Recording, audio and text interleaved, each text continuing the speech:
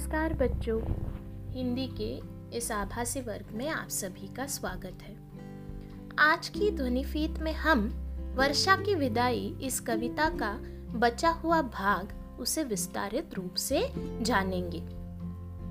पिछली ध्वनिफीत में हमने देखा था कि नदी किनारों का वर्णन कवि ने किस प्रकार किया है, वहां तक हमने जानकारी ली थी। अब आगे वे कहते हैं कि अब सहज हो गए गति के वृंत, जाना नदियों के आर पार, अब खेतों के घर अन्नों की बंधन वारे है द्वार द्वार। यानी वो अब पेड़ों पौधों का या अनाज की बात कर रहे हैं, यानी खेतों में जो धान उगेगा उसकी बात कर रहे हैं। वो कहते हैं बारिश की वजह से अब तेजी से वृक्ष और लताएं बढ़ रही है, और वृंत यानी पेड़ों की टहनियां। तो बारिश में कई बार टहनियां टूट कर गिरती है और पानी में बहती है, या कई बार उसके मूल जो होते हैं वो जमीन में बहुत नीचे तक जाते हैं, और अगर ये पेड़ पौधे नदी किनारों पर हो तो उनकी शाखाएं हो या उसके मूल हो वो नदी के अंदर तक जाते हैं। इसीलिए यहाँ पर वो कहते हैं कि वो अब नदियों के आर पार घुस चुके हैं, यानी वो तेजी से बढ़ रहे हैं, बहुत अच्छी तरीके से बढ़ रहे हैं। और सिर्फ पेड़ पौधे या वृक्ष ही नहीं, बल्कि खेतों में अब अनाज की पैदावार भी बहुत अच्छी तरीके से हो रही है, और इतनी कि लोग अनाज के बंधनवार तक अपने द्वार पर लगा सकते हैं। बंधनवार यानी तोरण लगाया जाता है किसी शुभ खुशी के मौके पर, और जब अनाज की पैदावार अच्छी होती है तब किसानों के त्योहार भी होते हैं, जैसे लोहरी है, हाँ, या पोंगल है। ये सारे त्योहार जो है वो अनाज की पैदावार अच्छी होने के लिए सूर्य देवता को या निसर्ग देवता को प्रणाम करने के लिए, धन्यवाद करने के लिए किए जाते हैं। तो इसी खुशी के मौके पर ये जो अनाज अच्छी तरीके से फल फूल रहा है या पैदा हुआ है, अनाज की पैदावार अच्छी हुई है, तो इसका वो क्या करेंगे, तो बंधनवार लगाने तक वो यहाँ पर काम करेंगे, यानी इतनी खुशी मनाएंगे और इतनी अनाज की पैदावार होगी कि उसके तोरण बनाकर भी वो अपने द्वार पर लगा सकते हैं। आगे वे कहते हैं नालों नदियों सागरों सरों ने नभ से नीलांबर पाए, खेतों की मिट्टी काली माँ उठे वे हरे हरे सब हो आए। यानी अब बारिश जब होती है तो हर किसी के लिए समान होती है। उस भाग में जब किसी भी भाग में बारिश होती है तब उस भाग में किसी एक पेड़ पर बारिश पड़े और दूसरे पेड़ पर ना पड़े, हाँ, ऐसा नहीं होता, सभी के लिए समान होती है। हमारा आगे वाला इंसान बरसात में भीग रहा है और हम नहीं, ये हो सकता है अगर आप किसी छत के नीचे है तभी, लेकिन अगर आप कहीं खुली जगह पर है तो सब पर बारिश समानता से ही गिरेगी। तो वैसे ही नदी हो, सागर यानी समंदर हो, सरोने यानी सरोवर हो, या नाले भी हो, यानी सिर्फ नदी, समंदर या सरोवर ऐसे सुंदर या स्वच्छ पानी के ही जो जगह है, बस उन्हीं में नहीं तो नालों तक में बारिश होगी तो सब पर एक समान गिरेगी, यानी वो कहीं पर भेदभाव नहीं करेगी। तो इन सभी ने नभ से यानी आकाश से, आसमान से नीलांबर पाए, यानी नीलांबर यानी नीला अंबर। तो यहाँ पर इसका अर्थ लेना है पानी, कि सभी जगह पर पानी की वृष्टि जो है वो समान हुई है, सभी ने बारिश का पानी प्राप्त किया है। और दूसरा अर्थ मेरे ख्याल से कवि ने ऐसा भी सोचा होगा कि जब पानी यहाँ पर इकट्ठा होगा तो आसमान का प्रतिबिंब भी इसमें गिरेगा, तो जैसे आसमान ही यहाँ पर खुद उतर आया है, यानी बरसात बहुत अच्छी हुई है, ये बताने के लिए कवि ने इस प्रकार का वर्णन किया है।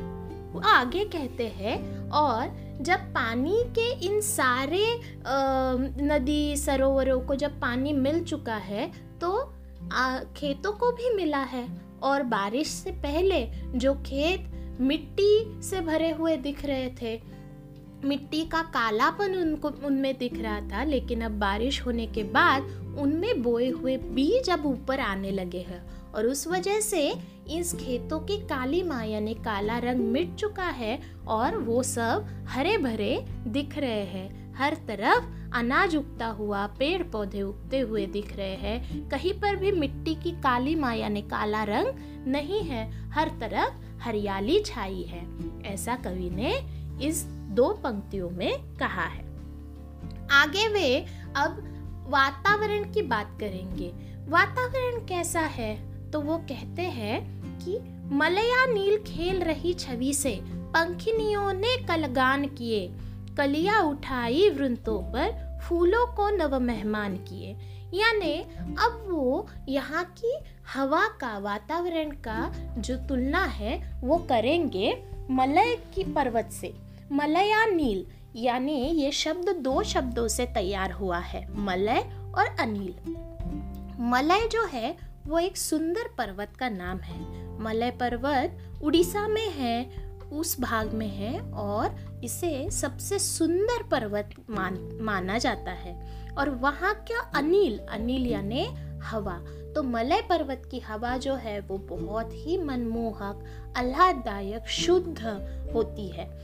तो अब जब बारिश का मौसम खत्म हो चुका है तो यहाँ भी जो वातावरण है, जो हवा है हर तरफ, वो मलय पर्वत की जितनी ही सुंदर, शुद्ध और मनमोहक है, आह्लाददायक है, ऐसा कवि का मानना है।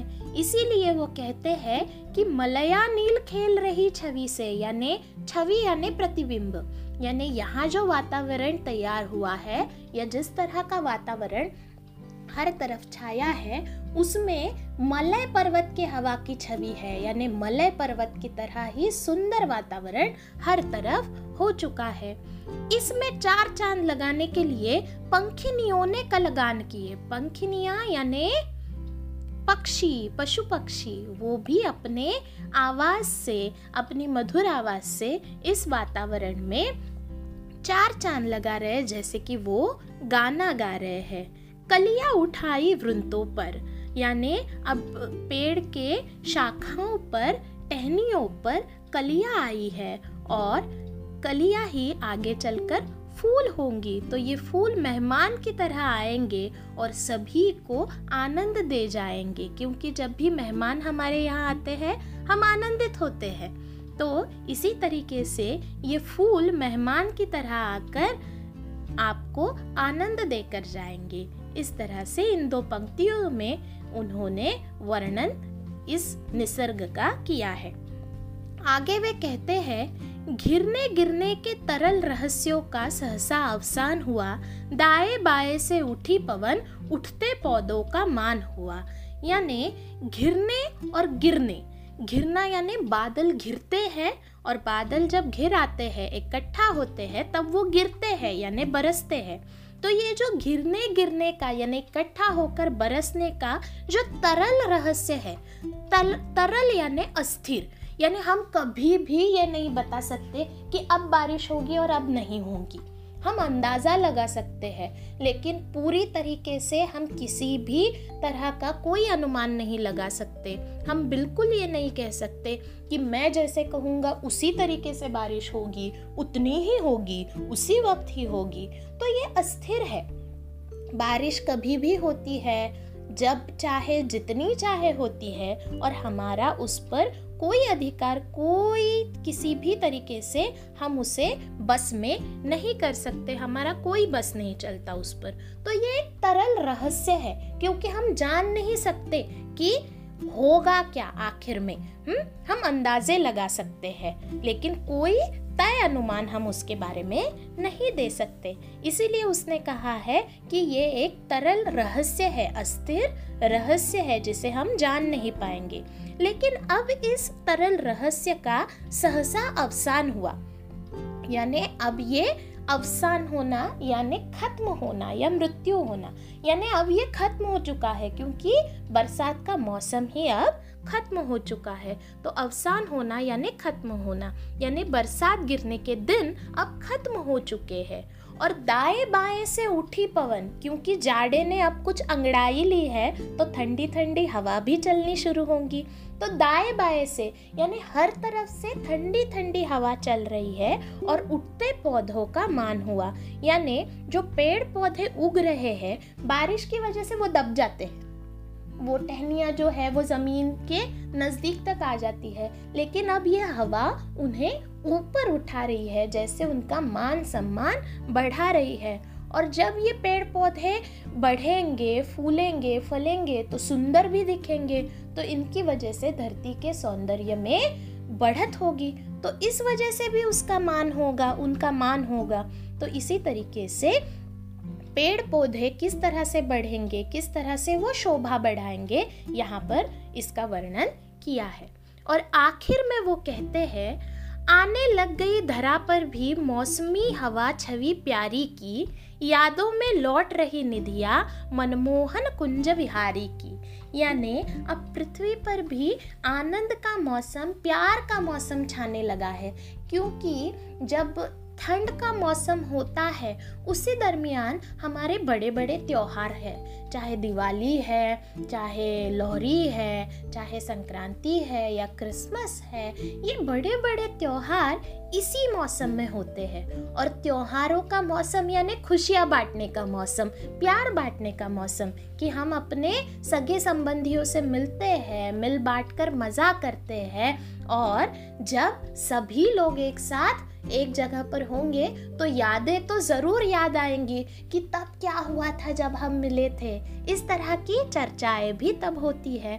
तो यादों में लौट रही निधियाँ, इस प्यार के मौसम में यादें तो बिल्कुल ही सबको याद आती है, और ये यादें एक संपत्ति की तरह होती है। ये निधियाँ यानी संपत्ति, वो एक मूल्यवान संपत्ति होती है कि जब भी हमें दुख होता है तो अच्छी यादों को याद करके हम रह सकते हैं, अपना जो डगमगाया हुआ अवसान है उसे जगा सकते हैं।